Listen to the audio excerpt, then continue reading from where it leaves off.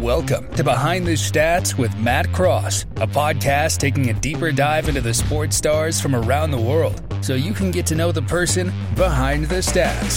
Behind the Stats is sponsored by Buzz Physique. Use code MATT10 to apply 10% off your orders.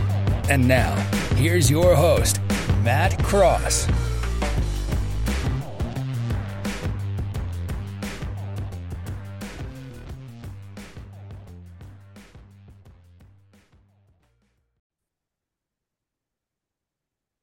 Okay, so welcome to episode 6 of Behind the Stats with Matt Cross. Just start quickly by saying a big thank you to Buzz Physique for still being on board with the podcast and getting involved with us and everything there. Use code MATT10 on www.buzzphysique.co.uk. Get yourself a little discount, especially heading into Christmas. They make great little stocking fillers for your gym going friends. So today on episode 6, we have one of British swimming's best exports, someone who is not only a fantastic swimmer in his own right, but has gone on to be probably regarded as one of the best swim coaches in the world as we speak, and also someone who I consider, very luckily, quite a good friend, and that is Mr. James Gibson. James, welcome. No, thanks for having me. Thanks, Buzz Physique, as well. If I'm ever down in Plymouth, I'll use my discount. There you go, mate. There you go.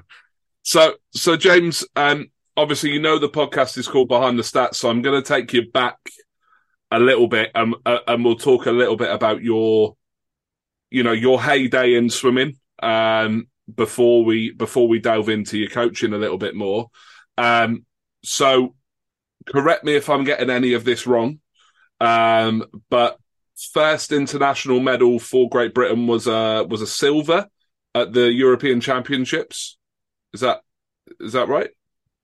It's going back, I've got to think, going back 22, 23 years. I've got, I think it was a silver. I think it was a silver European short course in Antwerp, where I was rooming with the illustrious Mark Foster at that point.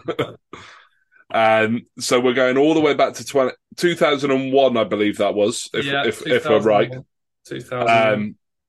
So a silver at the Europeans, and then, the next 2 years became sort of the sort of breakout couple of years for you, where we go Manchester Commonwealth Games in 2002, a gold medal and a bronze medal at that one.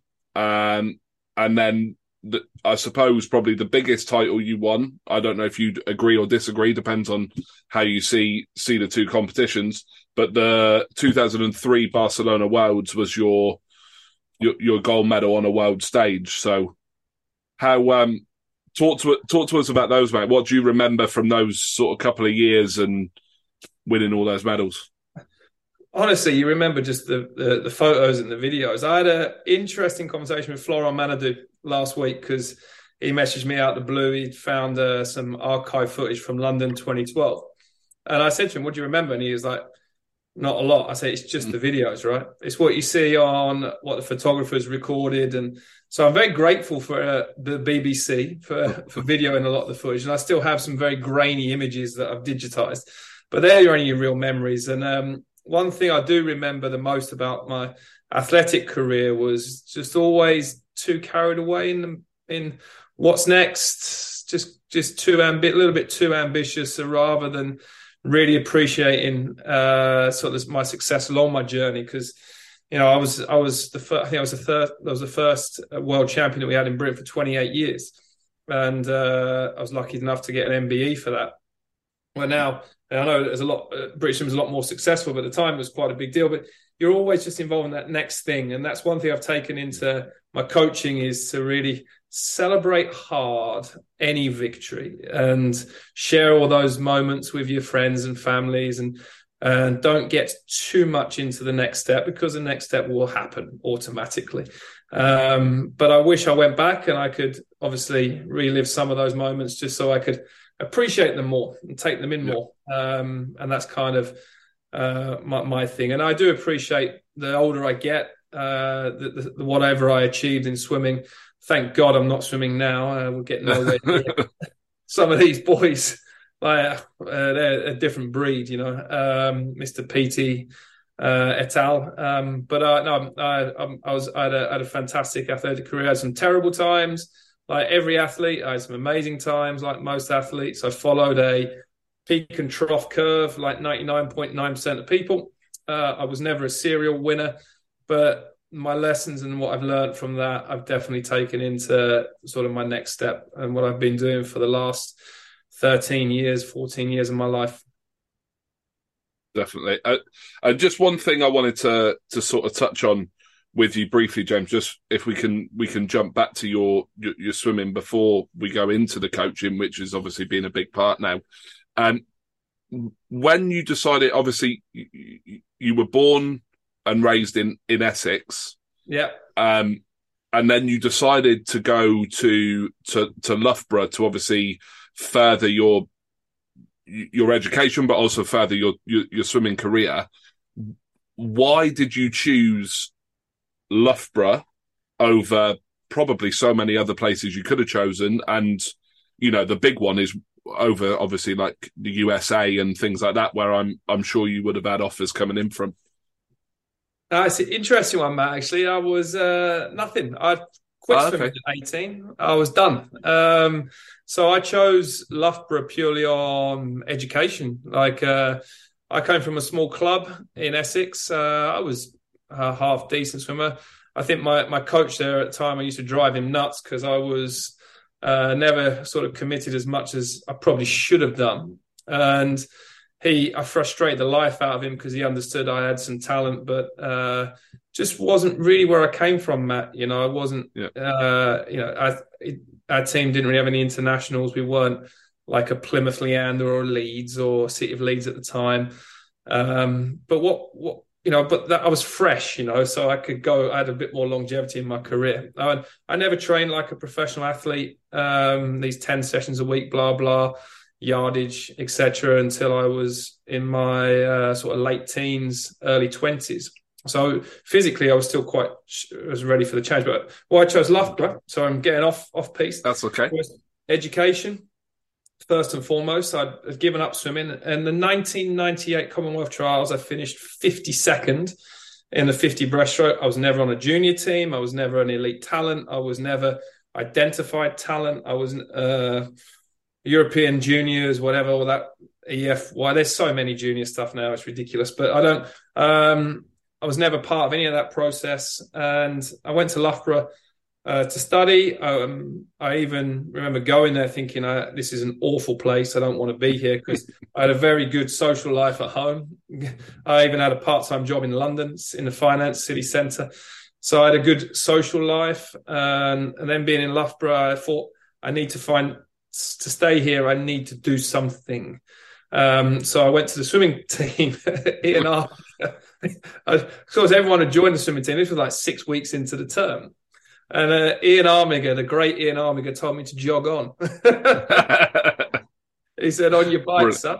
Looked at my results, and it was like then... And it was like, who the hell is this kid that, thinks he could just walk in 6 weeks? He's finished 52nd at nationals. And I remember saying to him, I just want to give it a go, like train socially, make some friends, blah, blah. So then I started with the fourth squad, a lady called Di Bass, fourth squad. I was there. And it was just more training socially. Then I kind of got a little... I met a guy called Ben Titley, and I met a lot of my friends there. This guy called Ben Titley was a young lad. He was coaching the second group at the time, and I thought he's quite a cool guy. He's quite charismatic. I wouldn't mind swimming with him. And I remember going with my backpack, because I'd become friendly with some of the swimmers. At 5 a.m, I went to the pool with my backpack, and he was kind of like, who are you? I went, I want to come and train with you. And he was like, you can't just come and train with me. I went, I want to come and train with you. I want you to be my coach. And he was like, no, it doesn't work like this. Off you go at 5 a.m. And then next morning training, I turn up again with my backpack, and he told me to jog on again. And I kept this process going, and eventually he let me in to train. And I shouldn't really have been in there, but I think he admired my perseverance a little bit. So he let me in, and then the rest is history, really. I went to my first meet. I broke a university record, and then out of nowhere, everyone was like random kids, done well, and then 4 years later, I was Commonwealth champion. I was a world finalist in 2001, international medals, and it just sort of went from there. It came from a 4-lane, 25-yard pool, but I backed myself. I wanted to give it a go. I bullied Ben into coaching me. It's a true story if you ask him. And Ian Armiger, and they still talk about me. I know now with the recruits. I think when they come in, they're like, anything is possible. But I'm not sure someone in the fourth squad would have the same luck today as when I was. Yeah, no, definitely. It's definitely a different beast now to obviously when you were swimming, but it links us quite nicely because obviously you swam at Loughborough and then you went on to obviously coach at Loughborough, which is obviously where you've sort of spent the last, like you said, 12, 13 years of your life as a swimming coach now. So how did that transition happen, James? How did you move from this elite swimmer to then being on deck rather than in the pool? So when I was an elite athlete, I left Loughborough in 2006, right? Every coach and swimmer, and I get this now, there comes a point where you need to move an athlete along. You're stagnating, they need something fresh. Also, the coach needs something fresh as well. And I got to a point in 2006, I needed a big change, and I moved to France. I moved to Marseille in the south of France, and I really was invigorated my last few years. At my swimming career. I mean, at 29 years old, I love swimming more than ever. And I appreciated my last ever medal. My last medal was 2008 European Championships. It was 2008. I got a bronze, I think, and in Rijeka. And I just loved it. And I think, this is one thing. I was 28 and I'm just loving my experience. I'm loving everything. I did 2009 was my last meet in those plastic suits, and say what you like, say what you want about them, but what a great period it was to be part of this. It's controversial, right? It's like everyone's criticizing everything, but you're part of it. So there's a bit of life involved in the sport. And then I was injured. I was living in Marseille. To be honest, my last goal was I wanted to finish my career in London, do London 2012 as an athlete. And in hindsight, looking back, I probably wouldn't have qualified because the young kids coming up were, I was hanging on for dear life, and I would have probably gone for 4 years and then not qualified and finished my career at Olympic trials, which would have been terrible.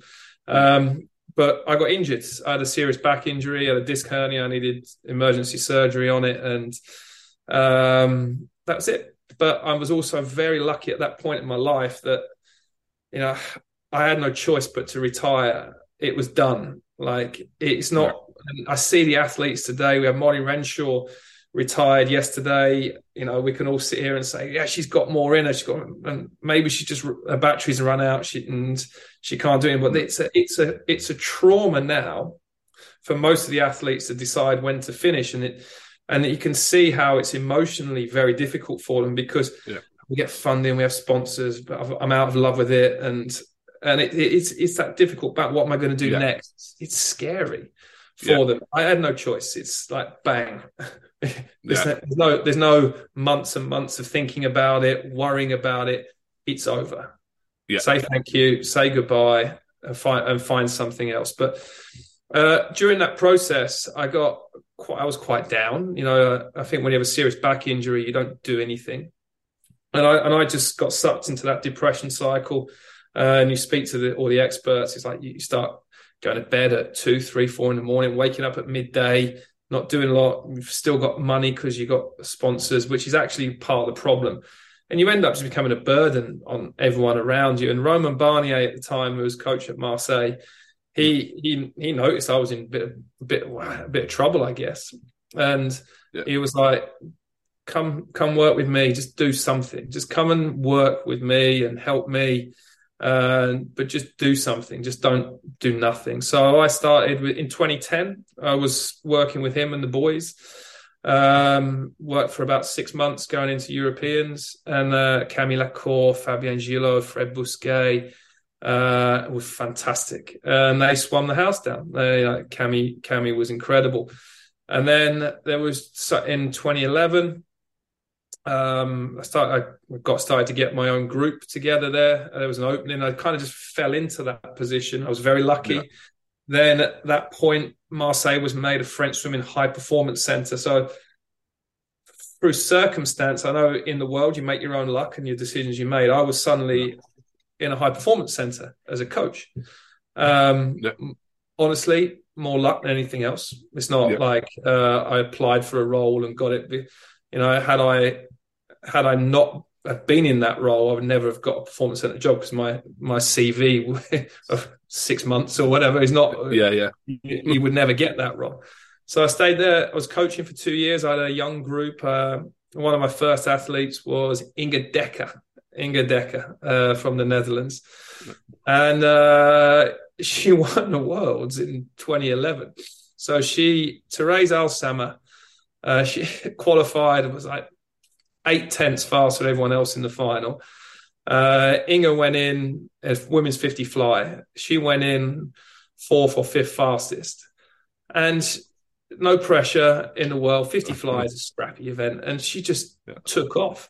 And Therese started just spinning. And she swam 7, 8 tenths slower in the final. And Inga won. So she was a world champion. She was a double world champion from that meet. And then I got through that. I was working with a young lad called Florent. And then we really created a great 2012 with him. But then some of the other side wasn't so good. But there's always the athletes you do well with, and there's others that you don't at the same time. But the coach always remembers the results you should have got as well. Yeah, no, definitely. And would you say, you said you had a part-time job in London in the finance. Would you say sort of the swimming coaching wasn't really what you wanted to do, but it was what you needed to do at that time because of what you were going through? Or had you sort of flipped your mindset to, actually, this is what I want to do as well? No, absolutely never wanted to be a swimming coach. Ever. No. Never, ever, ever did it entertain my mind. So when I was 18, I was working in the city. That was when I was deciding, do I go to university or not? And then after my athletic career, the was always go back to London, get back to what's familiar, and work in finance. But it was that burning desire to finish off in London 2012. And when I was injured, I was like, right. And I was working with Romain Barnier. It was like, right, my opportunity. I'm not gonna go to London. I was already done. Like, I'm not going to London as an athlete, but let me help this breed. My friends, they were my friends, they were my teammates. Let me help them go to London, and that's the end of my journey. And then I just fell into the coaching, and I loved being around the people. And then I didn't fall into a normal situation. We were on a big upward curve as a program, thanks to Romain and the team you put around. We're on a big upward curve. I jumped on it. I was part of it for training there for 4 years, but I was part of the process, but I was getting in there. So it's infectious, right? And you're part of that process, and it's winning. And it's very easy to stay involved. And then I was getting more and more involved. Then Florent won in London. And I think in 2012, I had one of the best swimming groups in the world after the London Olympics. And then it was at that point, for life reasons, I was married, had a young lad, and the time wasn't right as a family to be in France. Unfortunately for me, it was a good job opening at the London Aquatic Centre to be the British Swimming Sprint coach. Little did I know that after I'd signed my contract, that all funding would be stopped for that. So I ended up back in Loughborough, which is not too much of a problem. I would have preferred London. No, definitely. So James, we'll talk now about obviously your time with British Swimming, going back there and working as a coach. With with the athletes you sort of worked with, most of them obviously are now retired. The majority of your first group, your Liam Tancock, your Fran Halso. How was that being back in the fold of British swimming as a coach as opposed to an athlete? To start with, it was awful. I've gone from being with the French, that just, my group in France, Olympic champion, a lot of people, the French relay team won gold medals. Yannick Agnel, Camille Mouffard, the French were the buzz team of the London Olympics, and the ambiance and everything's great. A bit like British swimming now, to be honest. Yeah. And then suddenly you go into a system where, so the NPD that employed me had just left. The program I'm supposed to be coaching in has no longer exists. So, and then there was a big restructure because the funding change of all the staff. So the environment in itself is toxic, because any restructure that happens in any business, and that it's not a pleasant experience for anyone.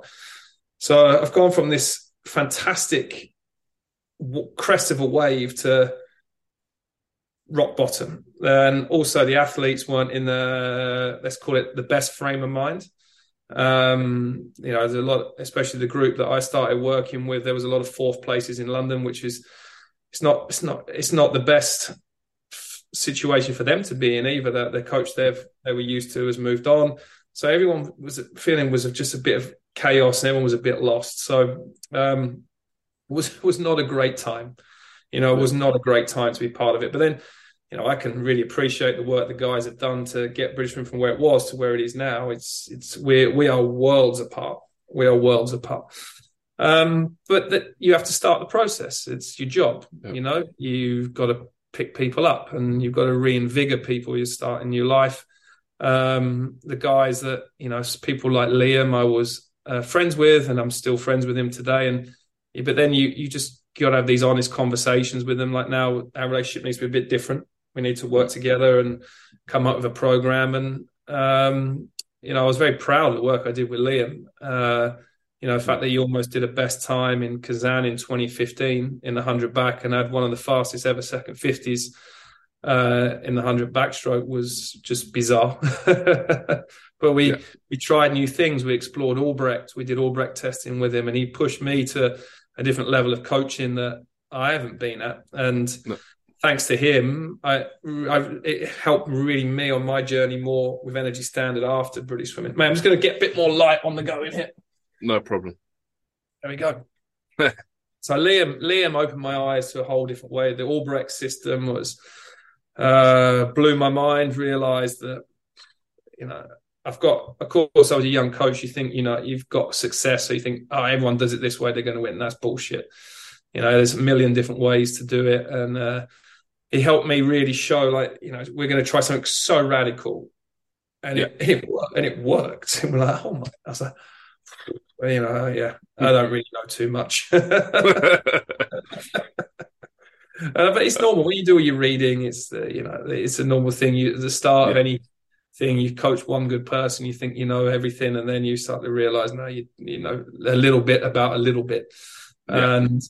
And every swimmer in the final of the Olympics, 8 different swimmers, 8 different sets of parents, unless you're the Campbells. Lots of 8 different coaches, different nationality, different diet, different food, different different training plans. Everyone swims the same time, so so we know a little bit about a little bit. Yeah, no, definitely, and I suppose so obviously you mentioned it there with Energy Standard after your work with British Swimming sort of came to an end. Was that 2016? Am I right in saying that was 2016? Yeah. 2016.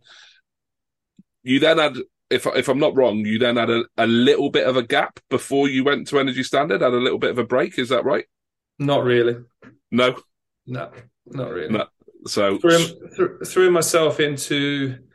I've always been I think once you've left your country, like yourself, you've lived in Dubai recently.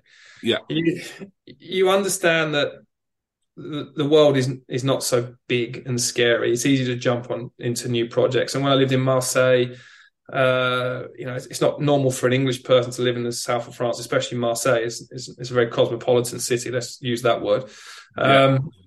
So when this opportunity came up with Energy Standard to work with Russians and Ukrainians in exclusively, it was to start with, just after all the controversy with the Russian doping scandal in 2016, it was kind of like, it was such a radical challenge. And to live in Turkey, which was going through the aftermath of a military coup, it was such a radical challenge that it wasn't a scary challenge for me, but it was something that I thought, as this guy wants to set up this international swimming league thing, I think he's a little bit ambitious, but it sounds pretty cool. And one thing, I'll be brutally honest with you, I think once you've been through restructures and you go through redundancy notices, because when you go through a restructure, everyone in the organization gets a redundancy notice, and you kind of start to change. And you, as a coach, yes, you're doing it because you love it and there's passion about it, but then the harsh reality is you're a number on an Excel sheet for someone. And you actually then you see the value of your worth. And I speak to other colleagues that were involved in a certain organization for maybe over 10 years, and they see what they're worth. It's very difficult to get that out of your head, and you realize that you're just part of that's life, probably I was a bit naive to it, but you are part of someone else's process, and their role is to get you for the least amount of money possible, and also to move you on for the least amount of money possible.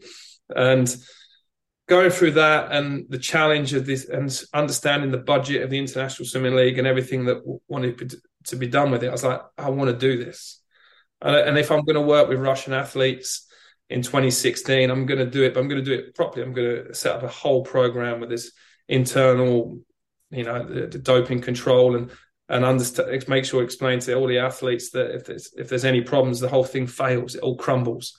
And we never had any incidences, and we chose wisely the athletes we were working with, and it all went from there. And I say, like I said to you, and this big challenge, and the big ambition, the big money to be involved in swimming was too much for me to say no to. So that's why I joined in, set up the Energy Standard program. The goal of that was to give credibility for the International Swimming League to take off. And we couldn't recruit. It was so blooming hard at the start. Because one thing I realized that I needed international athletes. You have to have international athletes in any program to get some credibility. So I've got Russian, Ukrainian athletes that I then had to really adjust my training philosophy to work with them, because it's different people, different regions, different cultures, and they would never work. They would never work with a British cultural system. It just doesn't work. So you have to grow and develop with them. But I needed international athletes, but I wasn't allowed to recruit. So because the ultimate goal was the International Swimming League and setting something up, and the worst thing you can do is by take it. If it was easy to go to a swimmer and say, oh, we can give you money to come here and do this, we set up a professional club, then you just piss off everyone's coaches, right? Yeah. So it had to take time. You had to take your time, and it had to be a slow burn. And if an athlete approached us, we'd always the same: speak to your coach, come and speak to us. And then so everyone was on board. In that, when we had the full-time program. I know things changed a little bit when we were recruiting for just ISL, but that was different. They'd come in and out and go home. Yeah. So we got going with that's it. So end of 2016, we got going, and within 4 years, the target was to be the best group in the world. And I think we'd achieved that in 6 or 7 months. I think, honestly, our group at the Budapest World Championships, we had the best training group. 100% in the world. Yeah, no, definitely. It was quite clear to see quite quickly that you'd moved it on fairly significantly in a really short amount of time. Obviously, my my sort of insight to it, and really how I got to know you around that sort of time, was obviously with Ben Proud coming out and being a part of that, having moved on from Plymouth, with John disappearing off to Ireland to be the big boss out there. So was there, when you got to those World Championships, were you kind of already thinking 100% we've got the best group, or was it after the results you kind of went, hold on a minute, we've definitely struck gold here? I knew we were good. I knew we were good. I knew the Russian and Ukrainian talent that we had was good. And you see it every day in Gloria. Like we had the best training environment in the world. Gloria is the best training facility in the world. It's not even close. Nowhere is close to Gloria. And it's more, people say, oh, it's a bit expensive, but then everything is all inclusive. You don't have to pay for your meals on top, like doing Tenerife maybe, or Mallorca. This place is the best. And we gave the athletes the best. We had an incredible support team around them. Marco, Kosso, gym coach, Enzo, Andre, the physiotherapists, and Daniel that came in later. Our support team was exceptional. And we got to Budapest. The project's still new, so everyone's hungry and everyone's excited. And I knew we were in a great spot. And I think what summed it all up within day 2 when Ben won the men's 50 fly. He beat Caleb Dressel, and everyone forgets that World Championships, Ben beat Caleb Dressel in the 50 fly, but no one actually knows that 2 lanes along that his training partner broke the world junior record, Andrei Klopsov, in the same race, training with Ben, with me every day. So we had depth as well. So we had depth and momentum, and it was just like, it shouldn't work like this, but it does in teams. When you got momentum, it just goes and goes and goes. And you can see them all swimming well. At the time, Evgeny was with us, Evgeny Rilov. I know whatever's going on now, that's going on now. But before, I couldn't really, couldn't fault the guy before. I don't know. Obviously, he's not part of what we're doing now, or hasn't been part of what we're doing for a significant time. But at the time, he was fantastic athlete, never caused any issues or problems. Misha Romanchuk, Chad Leclos, Sarah just thought it was a bit on-off then. She had a fantastic World Championships. Ben, the medals were everywhere. Georgia, Davis had a stormer as well. And it kind of like we almost overachieved that first year. Yeah. And then that makes it, everything else makes it quite hard, because success changes. One of my coaching philosophies is survive success, because everything changes after a big meet like we had there. Everything changes. So the staff, for whatever reason, their level is elevated. So what comes with that is increased expectation on finances. Everyone's level has gone up. So when you're dealing with a budget, but everyone thinks they've gone up, it's so hard to manage, athlete-wise, staff-wise. We're just doing the same job. So, but expectations, that's what they are. I enforce very high expectations on my teams I've worked with. We always, high performance takes place because of high expectations. And you see it. You see teams that function with low expectation, and they have a lovely time, and they go out, get drunk, do whatever, the athletes or the staff. But that's not the way I function. And I guess my teams are not the most fun in the world. I don't really. My athletes that work with me don't generally have a lot of fun. But we put success first, and then the fun comes after.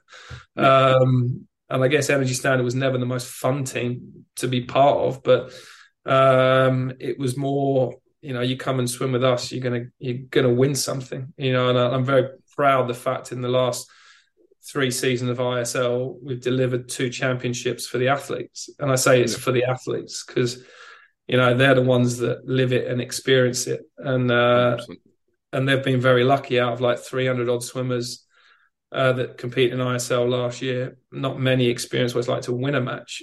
For us, we only lost 2 in our whole 3 years. And I got that more where success is an inevitable part of the process, and it has to be, and more likely to be successful. You compromise on your high expectations, and then you'll never get there.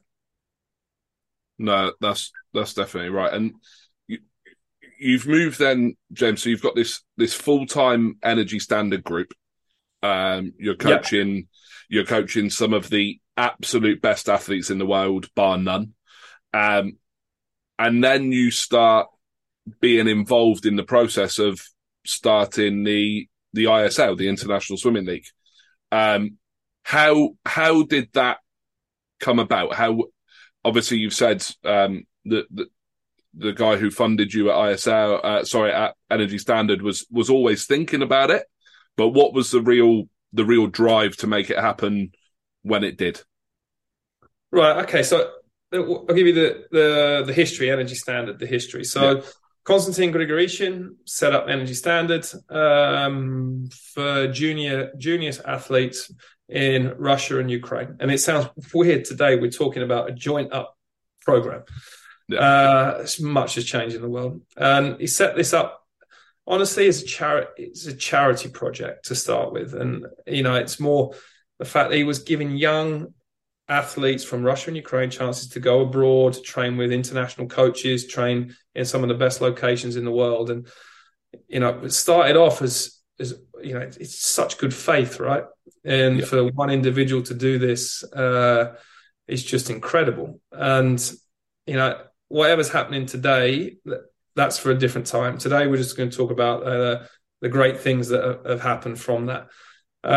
So he grew up this junior program, and then he started to, it came from an idea that of his son. He used to go and watch his son do competitions, and he said you get there at 7 a.m. You watch you sit there for 3.5, 4 hours in a hot environment to do one race that's traumatic and stressful.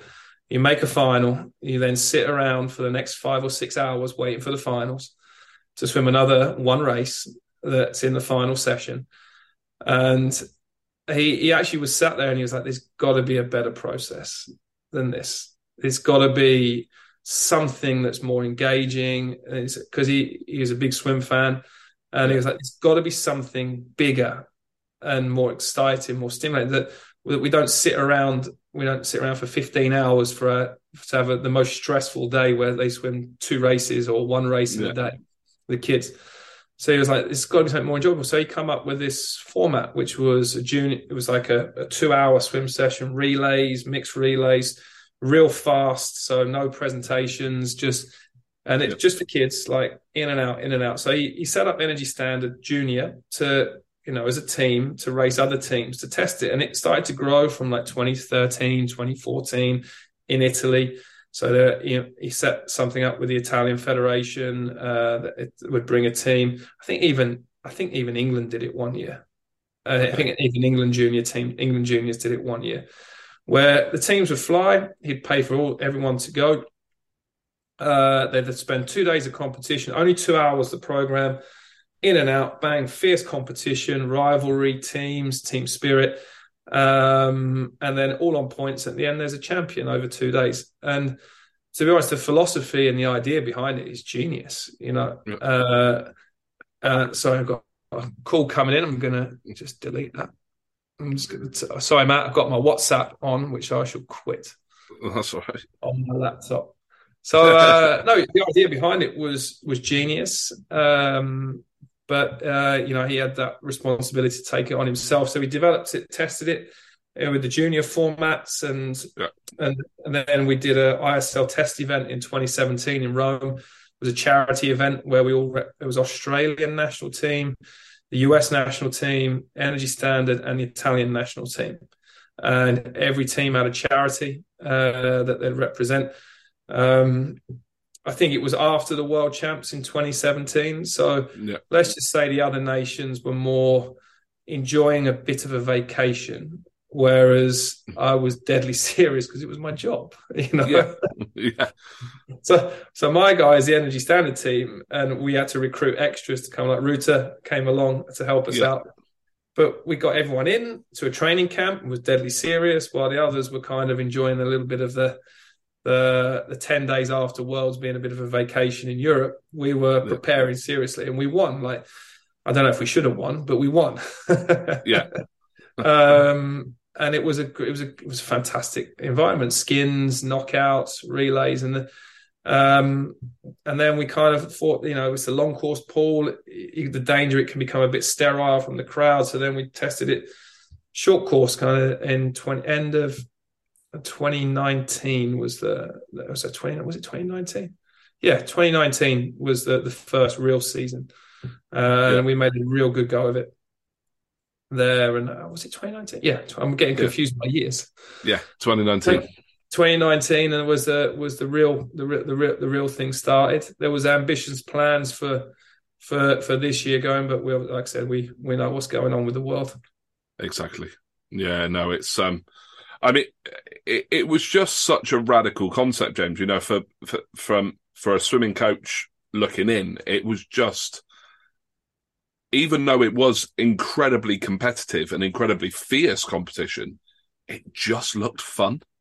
Mm-hmm. Do you know what I mean? It just looked enjoyable, and exactly like you said. You normally go to a gala, you're there at 7 a.m. You've left your house at 6 a.m. to get there, and you're there till 9 p.m. at night because the scoreboard goes wrong or the time pad falls off when someone does a backstroke start or whatever, and you're in this 14-hour day of just sitting in a sweatbox basically, and instead you're able to sit and watch on TV 2 to 3 hours of just high quality, fast, fun swimming.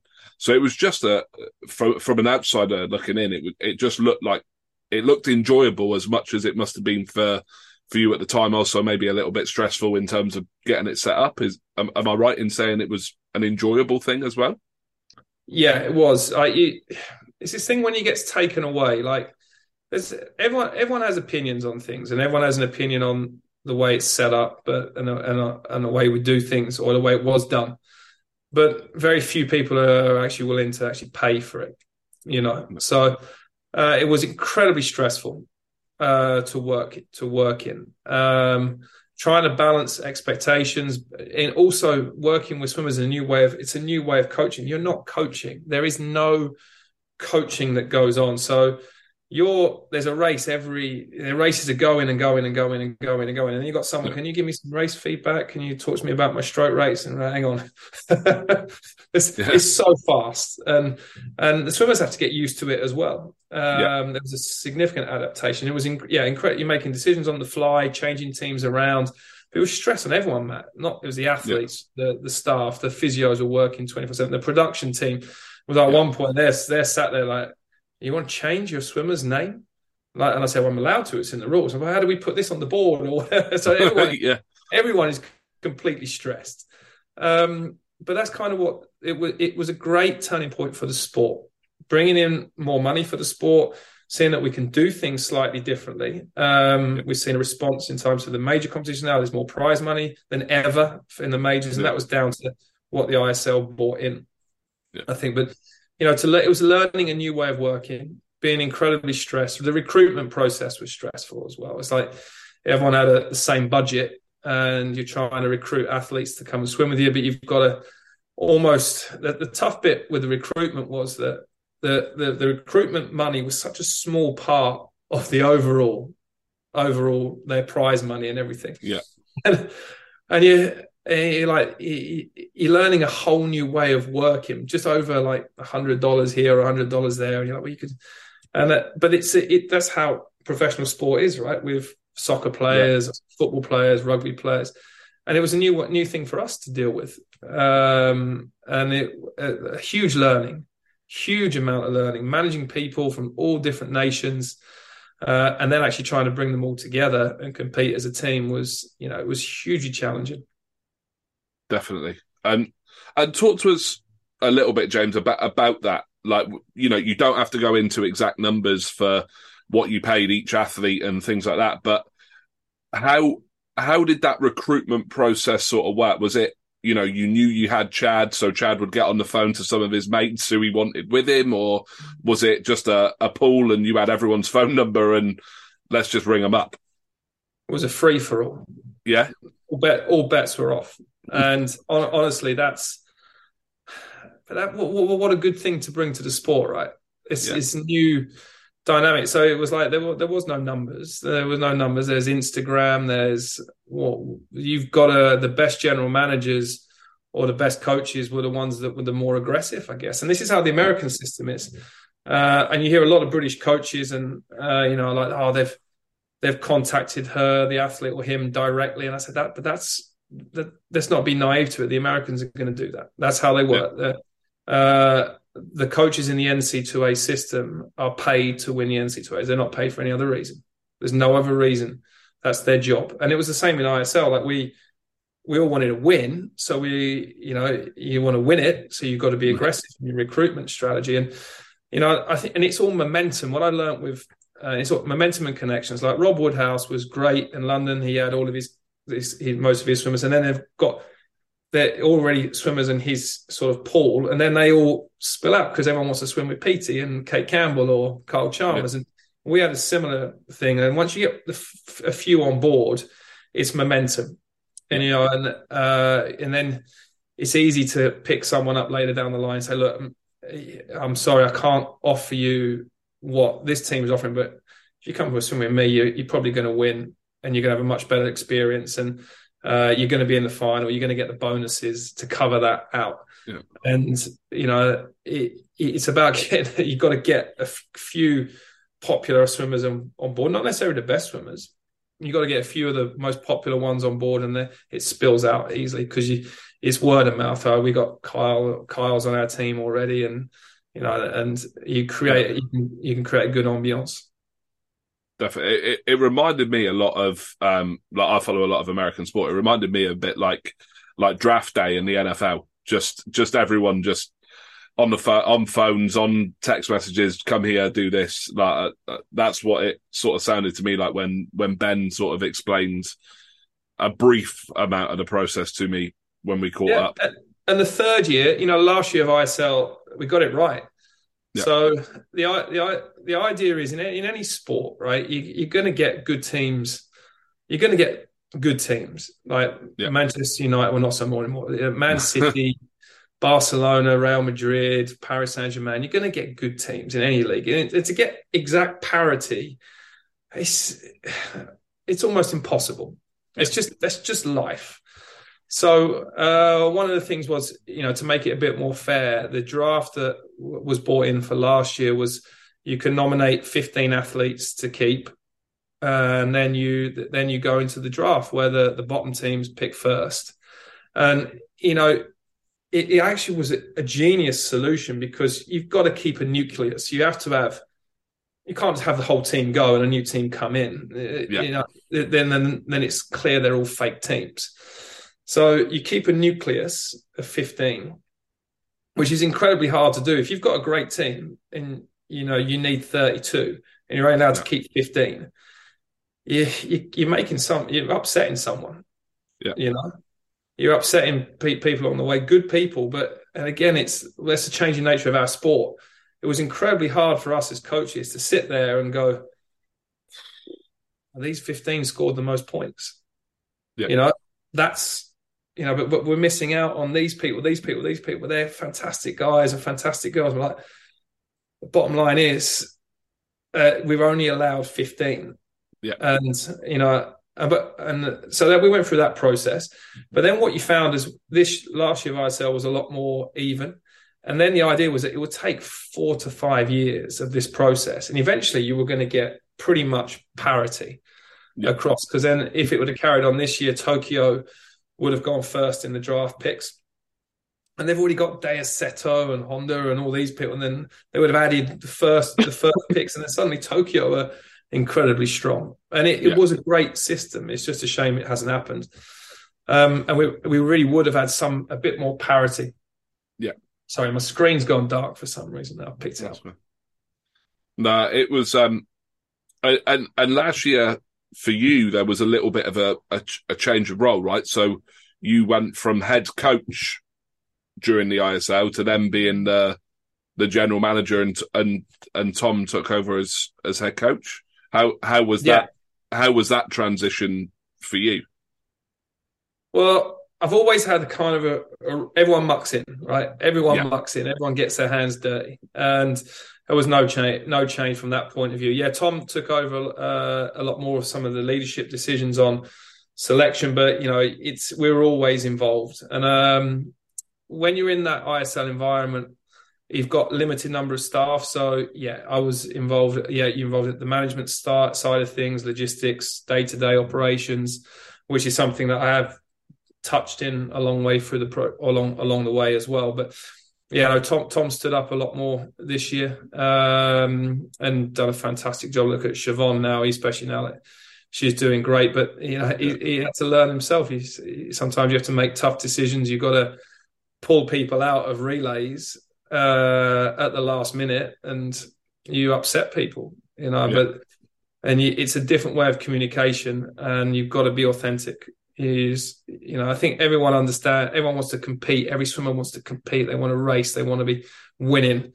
I had one as well. I had to make some calls in the final, some radical ones. Obviously, we spoke with Tom, but it's like we're going full radical in the final. I said we're just going to go full radical, Tom. And he was like, yeah, that's what we've got to do. And we dropped Chad from the 50 fly skins. Brought in Adam Barrett. We put Mary Sophie in the 400 medley and told her to sprint from the start to get the bonus points at halfway. And that's the number of points we won the ISL by. By these, I felt it as well. And sometimes that's why having a head coach like Tom that we worked so closely for, I guess, 5 years, that we could always share in responsibility and bounce ideas off each other. No, definitely. It was a definite right call. Like you said, winning by that number of points. So obviously, look, James, we know what's happening in the world at the moment is not brilliant, and it's obviously put a stop to the ISL, at least for now.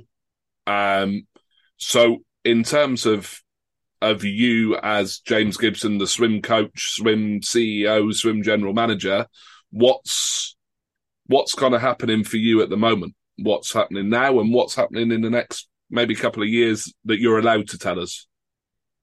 Working with Ben Proud. No, I did.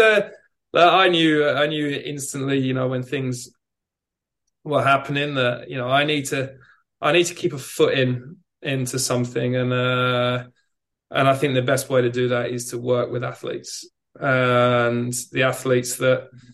Ben was back in the British system following the pandemic. We were still kept in a lot of contact. I was working with Ben. I coached him properly, let's say, from September last year in the ISL. I had him for about 10 weeks or so through that process. And then he went back into the British system properly. And then in April, he was a little bit lost. 21.9 at the trials was not, and that was not a great performance. And I think it was more to do with everything going on in his life, coming to terms with Tokyo. We kind of reconnected around that period. And it was quite streamlined. He asked me for some advice, more as a mentor, let's call it. Ben's at a point in his career where he needs a mentor, as opposed to, you see a lot of them now as they get older, they need more mentoring in the right direction, and having an eye they can trust around them, as opposed to someone that's there all the time, which I can't commit to. So he came to me, asked my advice. I told him directly what I think he should do, and he got himself back to Turkey. He got himself feeling at home again. I went out to visit him pretty much straight away just to check up on him. He got reconnected with Marco Costa, the strength coach, who he has incredible confidence with. So with Ben, it's more getting his body in the right place, strength. Ben is an athlete that doesn't, he swims fast when he's stressed in his muscles, not from when being floppy. Yeah. So again, 95% of athletes need to be floppy. Flora Manadou, these type of guys need to have relaxed muscles. Ben needs extreme tension. And I have good experience with that. Fred Busquet was the same. So it's not the one rule that fits all. So as long as he's got a fantastic, dry land program and someone that can pop in and out with the swim program just to, write the weekly format or whatever, just to get him point in the right direction, it works. So we got him. It was tough. It was tough at the time, and I think he'll be the first to admit it. When he started working with me and Marco again, he wasn't in the best spot, but we chipped away at it.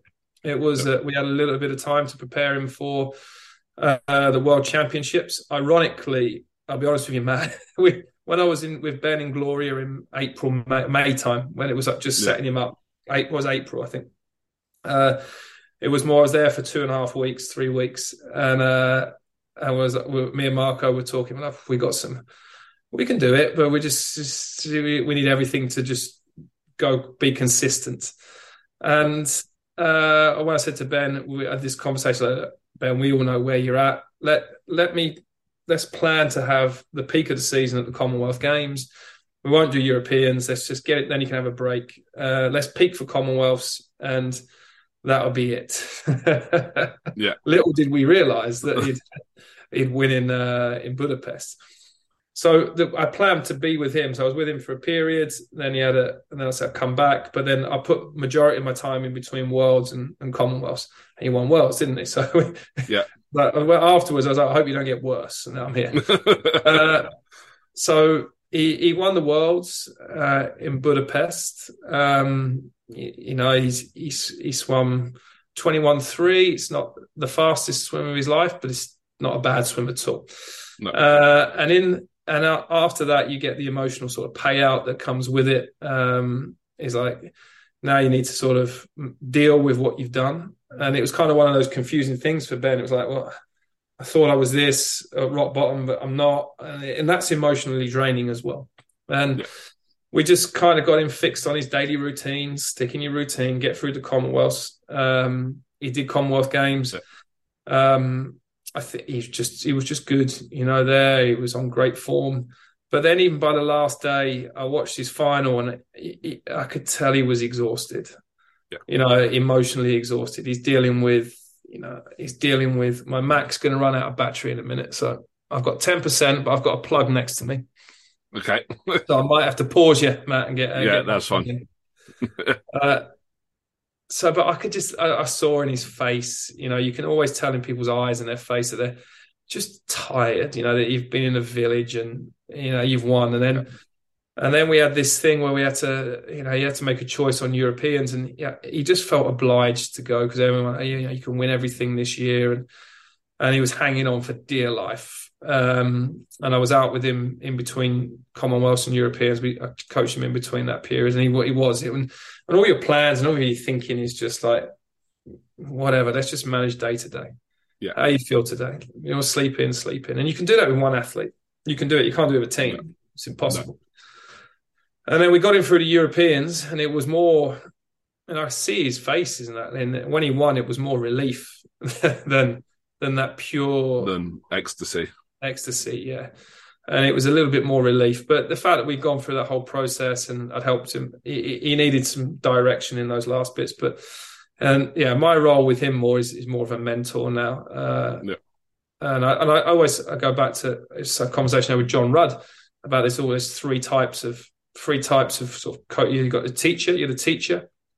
Three types of coaching. You're the teacher, where you're giving knowledge. You're just giving knowledge, and they can decide what they want to do with it. You're teaching. And then once they know it all, really, and you've got limited, you can't really educate them much more. You manage them. You're managing their life. They have sponsors. You're managing a program around them to fit them in. You're just managing them. You're managing success. You're managing failure. You're managing just the human being as more than the athlete. And then after that, you become more just as a mentor. Someone like Ben, or I guess even Sarah, they don't need someone there 24/7, and they don't even want that anymore. They're happy just to, if you want to go in at 10:38, I'll get in at 10:38. I'll do that thing. But there's athletes, they get to a point they can do that with their career. But then they take on that ownership and responsibility themselves. And so it's accountability at the same time. So Ben, he knows there's a lot of accountability on him. We talked about the plan the other day. I want to go to Malaysia for this period, Hawaii for this period. Just go. Yeah. Just go and enjoy yourself and figure it out and learn, because the more autonomous you can be, the more inevitable success is going to be at the end as well. Yeah. No, definitely. So that's what's going on with obviously you and Ben, but what do you envisage? What's kind of your plan for James? If Ben's coming maybe towards the twilight of his career and things like that, what's the next step for you, James? Okay, so why I've been able to reconnect more with Ben is because of what's happening in my personal circumstance as well. Obviously, that probably wouldn't have happened if we're carrying on and I'm more general managing a team. That's not possible. But for me personally, it was I've moved on from the ISL organisation now. I am looking at other opportunities. There are some exciting things out there, but I also want to take my time with it. I've lived away from home for such a long period. I want to I have good connections. I have a boy who's 11, and I like to hang out with my son, and we have fun, and I like to be around my boy. So I'm looking at opportunities that also will fit my lifestyle as well. Obviously, it's a challenging period. We'll keep repeating the same word. I've got to stop saying it. So I'm very happy with sort of taking a small sabbatical from, let's call it, full-time work. Fortunately, I'm able to do that.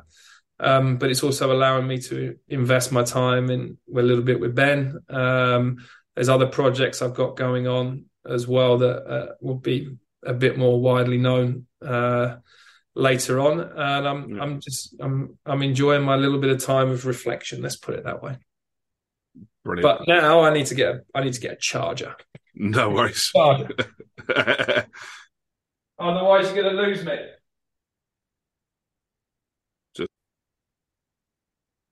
There you go. We're back. The cable's in. We're just not allowed to move the screen, I believe. So, James, it's these dodgy Apple connectors. They can't, you pay all the money for them, but they never last. I think that's the point. So you keep going back and spending more. Exactly. So James, I didn't set you up for this, so I'm going to put you a little bit on the spot with this next sort of question, and it's something I've asked every guest. Are there, for you, 3 songs or albums or something musical, right? So music's a massive, massive part of everything I do. So are there 3 sort of songs or albums that sort of stand out for you at periods in your life that were significant? Things that have got you through rough times, good times, all that sort of stuff. Is there anything that sort of springs to mind? Well, first one's Freddie Mercury, Barcelona. Yeah, I can't pronounce the lady that did it with him, but the opera song Barcelona. Yeah, because that's where I won my first world title. Yeah, and that song resonates hugely with me because of that reason. I'd say one of the things, music was a huge part of my coaching process in Glory, because I always used to put on UK top 40, just pop music.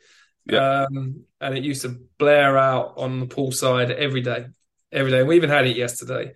But in terms of what I would always, my go-to of Energy Standard was always AC/DC. But live, AC/DC live in Buenos Aires, that album, Highway to Hell, and these songs come out, and you just see everyone just grow. This sort of music would come on, would always grow. It's an interesting one about, you ask Chad Leclos this question, he'll give you some good boy bands. He'll give you some good boy bands to answer. So yeah, that one So yeah, AC/DC's album. I'd say Barcelona. And I'm just trying to think of. I always used to listen to that dance music before I used to race, but there was nothing ever specific. I was more into the trance area when I used to race, old school trance. Yeah. But to say touch a nerve, I'm trying to think. I've got my two. You want a third one, don't you?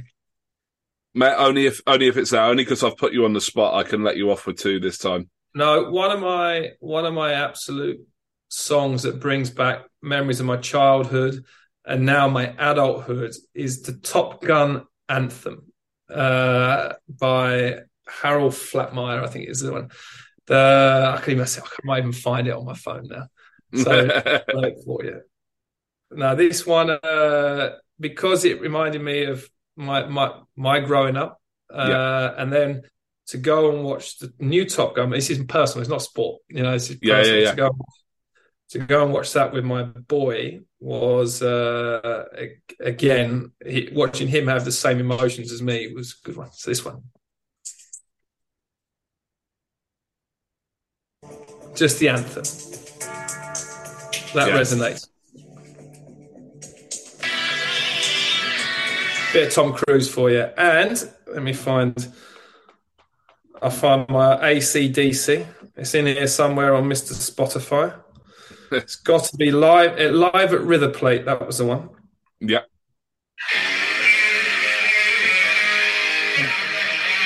Got it.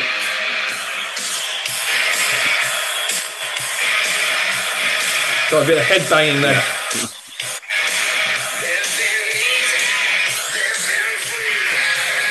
Highway to Hell. 100%. No, brilliant choices. But yeah, and then we'll talk. We've spoke about so much, James, that I think we've encapsulated sort of everything you've sort of done. But you mentioned it there. Obviously, your big passion and your big sort of time now is obviously spending time with your son. And I bet that's been sort of amazing for you to be able to get back to the UK and do that, right? Yeah, no, it's seeing him a lot more and watching him develop. Plays rugby. Last week we had a rugby match. Within 10 minutes, one of his teammates broke his arm. The other one had concussion. So two of them in A&E and they're 11. So it's a bit. It's a different to the swimming world. Yeah. No, George came out to Gloria 3 or 4 times. Got to race with one of my Instagram videos racing Ben. Interestingly, Ben beat him. And then we had to redo it. I had to explain, Ben, the concept of racing children, you have to let them win. So so he's been out. He knows all the swimmers. He's part of the process. In fact, I've got a picture of him here with his swimming medal and his Energy Standard T-shirt on. Brilliant. It's all blurry. No, that's brilliant. Excellent. So yeah, I share all part of the journey with him, and he knows all the athletes and who they are and what they do. But he's more into Fortnite now. More into Fortnite. Right. So James, we're coming close to wrapping this up. There's a couple of things that I like to do at the end of every podcast. One is I'm going to chuck at you now 3 would you rather questions.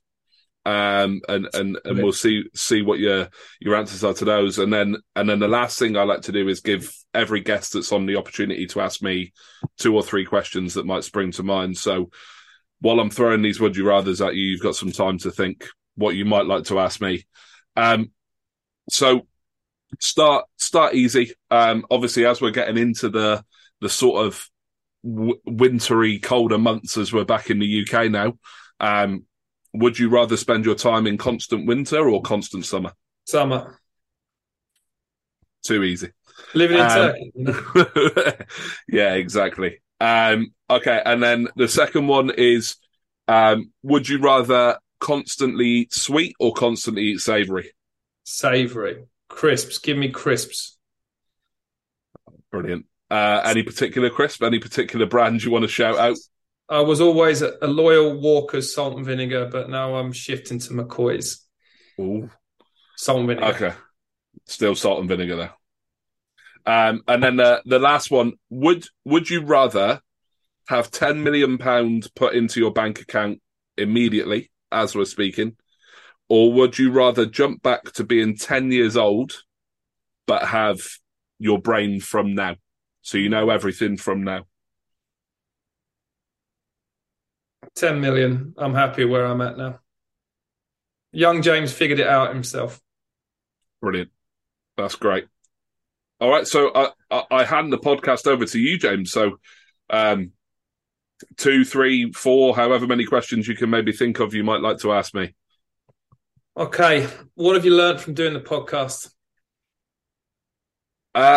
So the biggest thing, I was speaking about this the other day, actually. The biggest thing I've learned is that all of these people that are high performance people in their own right. So everyone I've had on has been at a fairly high level. Yourself, Ben, obviously world champions, John, coaching, Olympic champions, gold medalists, all of these things. They're all just normal people. Right. So, I don't know if you were the same, but I spent all of my time when I was growing up looking at people like Michael Jordan, like David Beckham, like all these people I sort of looked up to. Jonathan Edwards was like a big inspiration for me as I was growing up.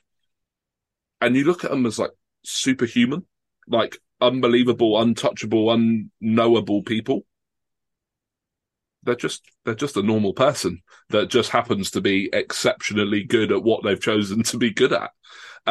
So yeah, I'd say that's the biggest thing I've taken away from it is they are just human still, and they do, like the same things we do. They like a beer on an evening and whatever else. So, what's your favourite beer?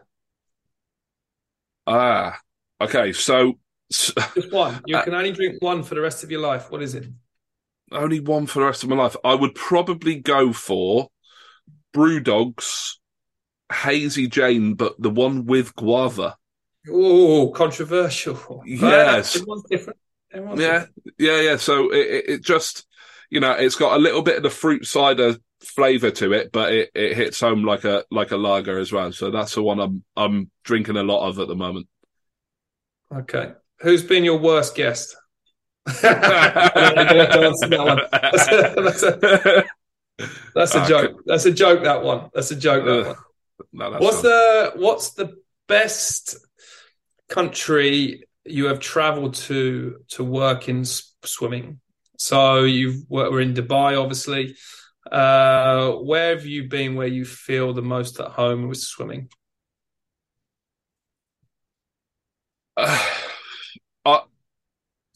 The most at home with swimming is probably the States. So I haven't ever coached out in the States, but I've done a few visits. I was lucky enough to go and watch the SECs a couple of times, and Brett actually took me in while he was still head coach of Auburn, let me see all the team room and all that side of things. So I would say that's where I felt most at home. It was just a little bit over the top. Everyone was having fun, but there was also a really, really hard sort of work process going on. Mm. But the place I was happiest is probably the place where swimming is the least known. It was Kenya. Like if someone rang me from Kenya, like in the middle of this interview, I'd have been on a plane. I'd have cut this interview short. I thought you'd say that as well. Most appreciated, most valued. Yeah, I just think it was one of those, James, where there's so much poverty and stuff out there. There's so much negativity out there. But everyone was just so happy, so willing to sort of do whatever it was they needed to do to help everyone get better. And I was lucky that I worked with some of the best athletes that Kenya had to offer, which was fantastic. But yeah, that was probably where I was happiest, I would say. Another British export. Exactly. There's a lot of British coaches everywhere, isn't there? And in serious positions, performance directors, head coaches, all over the world. And do you think that we because we always look, we always say, oh, we're going to say this system is this and this and this. But do you think we do anything different to get us in those positions, or do you seriously think we are? Do you think that we have a better education system than those countries, or are we just better at selling ourselves? I might upset some people with this answer. I think our education system is one of the better ones, and it's improving all the time. Obviously, we've got some really, really good people, both at Swim England and British Swimming, that are taking that sort of coach education forward now. But I also think the reason there's a lot of coaches abroad is because they don't want to stay in Britain and coach, which, is sad to say. But I think there's such a culture now within Britain that if everyone's not doing personal best immediately, there could be one or two, you might upset one or two people on a swimming club board, or you might upset one person on the poolside, and the vilification of a coach now is so high in Britain that actually people escape to go and have a bit of freedom and be able to do things the way they want to do things, because other countries allow them to do that. Okay, there we go. So there you go. I might have upset a few people in Britain by saying that, but there we are. We have a very strong exports. We have as a nation, because we have exceptional, national team staff. And you can reel off a lot of names that are performance directors, and it's now almost that the British Swimming Society, Coaching Society, is very international now as well. Yeah, you see them everywhere. See us everywhere. 100%. And I also think, James, the other thing that comes down to as well is British Swimming is doing an exceptional job at the moment. At an Olympic and a World and a Commonwealth European level. We are incredibly, incredibly good at the moment.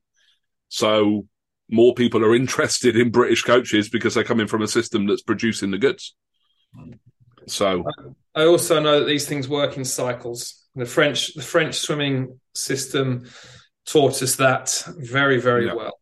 You go from London 2012 was unbelievable, was everything that everyone's doing in France is amazing. And then it's a combination of management, and you have to have the generation of talent. You have to. 100%. It's without I'm a disbeliever in this hard work beats talent. I think you've got to be exceptionally talented to be successful. You do need hard work, of course, but you need a generation, and we're in Britain. It's a golden generation now. It's Duncan, Adam, Tom, Benny. You can reel off the names, and the relays boys. It's like when you, especially the 4x2, you swim 1:45 and you're just about scraping on the team. Your country's in good shape. Definitely. That's brilliant. Well, James, it's been brilliant to have a bit more of a chat with you and get to know you a little bit better. So I thank you for taking time from your busy schedule to come and talk to us. And next time maybe we'll do it over a beer and without a camera. What, Ben Proud beer? I'm drinking one right now. We can do a Ben Proud beer. I even put on my Christmas tie for you today. It's commitment to the time of the year. I tell you, you look far more dapper than I do, but I had to be loyal to the sponsors. I just got back from Turkey, so I got a bit of a tan. It makes me look good. Brilliant. No, James, thank you so much, mate. Really do appreciate it. And like I said, next time we'll have a beer in person rather than over Zoom. Pleasure, mate. Thank you very much. Appreciate it. Cheers, James. Cheers, Matt. Thanks for listening to Behind the Stats with Matt Cross, sponsored by Buzz Physique. Go to buzzphysi.co.uk and use the code MATT10 to apply 10% off your orders. Make sure you subscribe so you don't miss any future episodes. In the meantime, keep up with the show on Twitter at @behind_Matt and on Instagram at BehindTheStatsWithMatt. Until next time.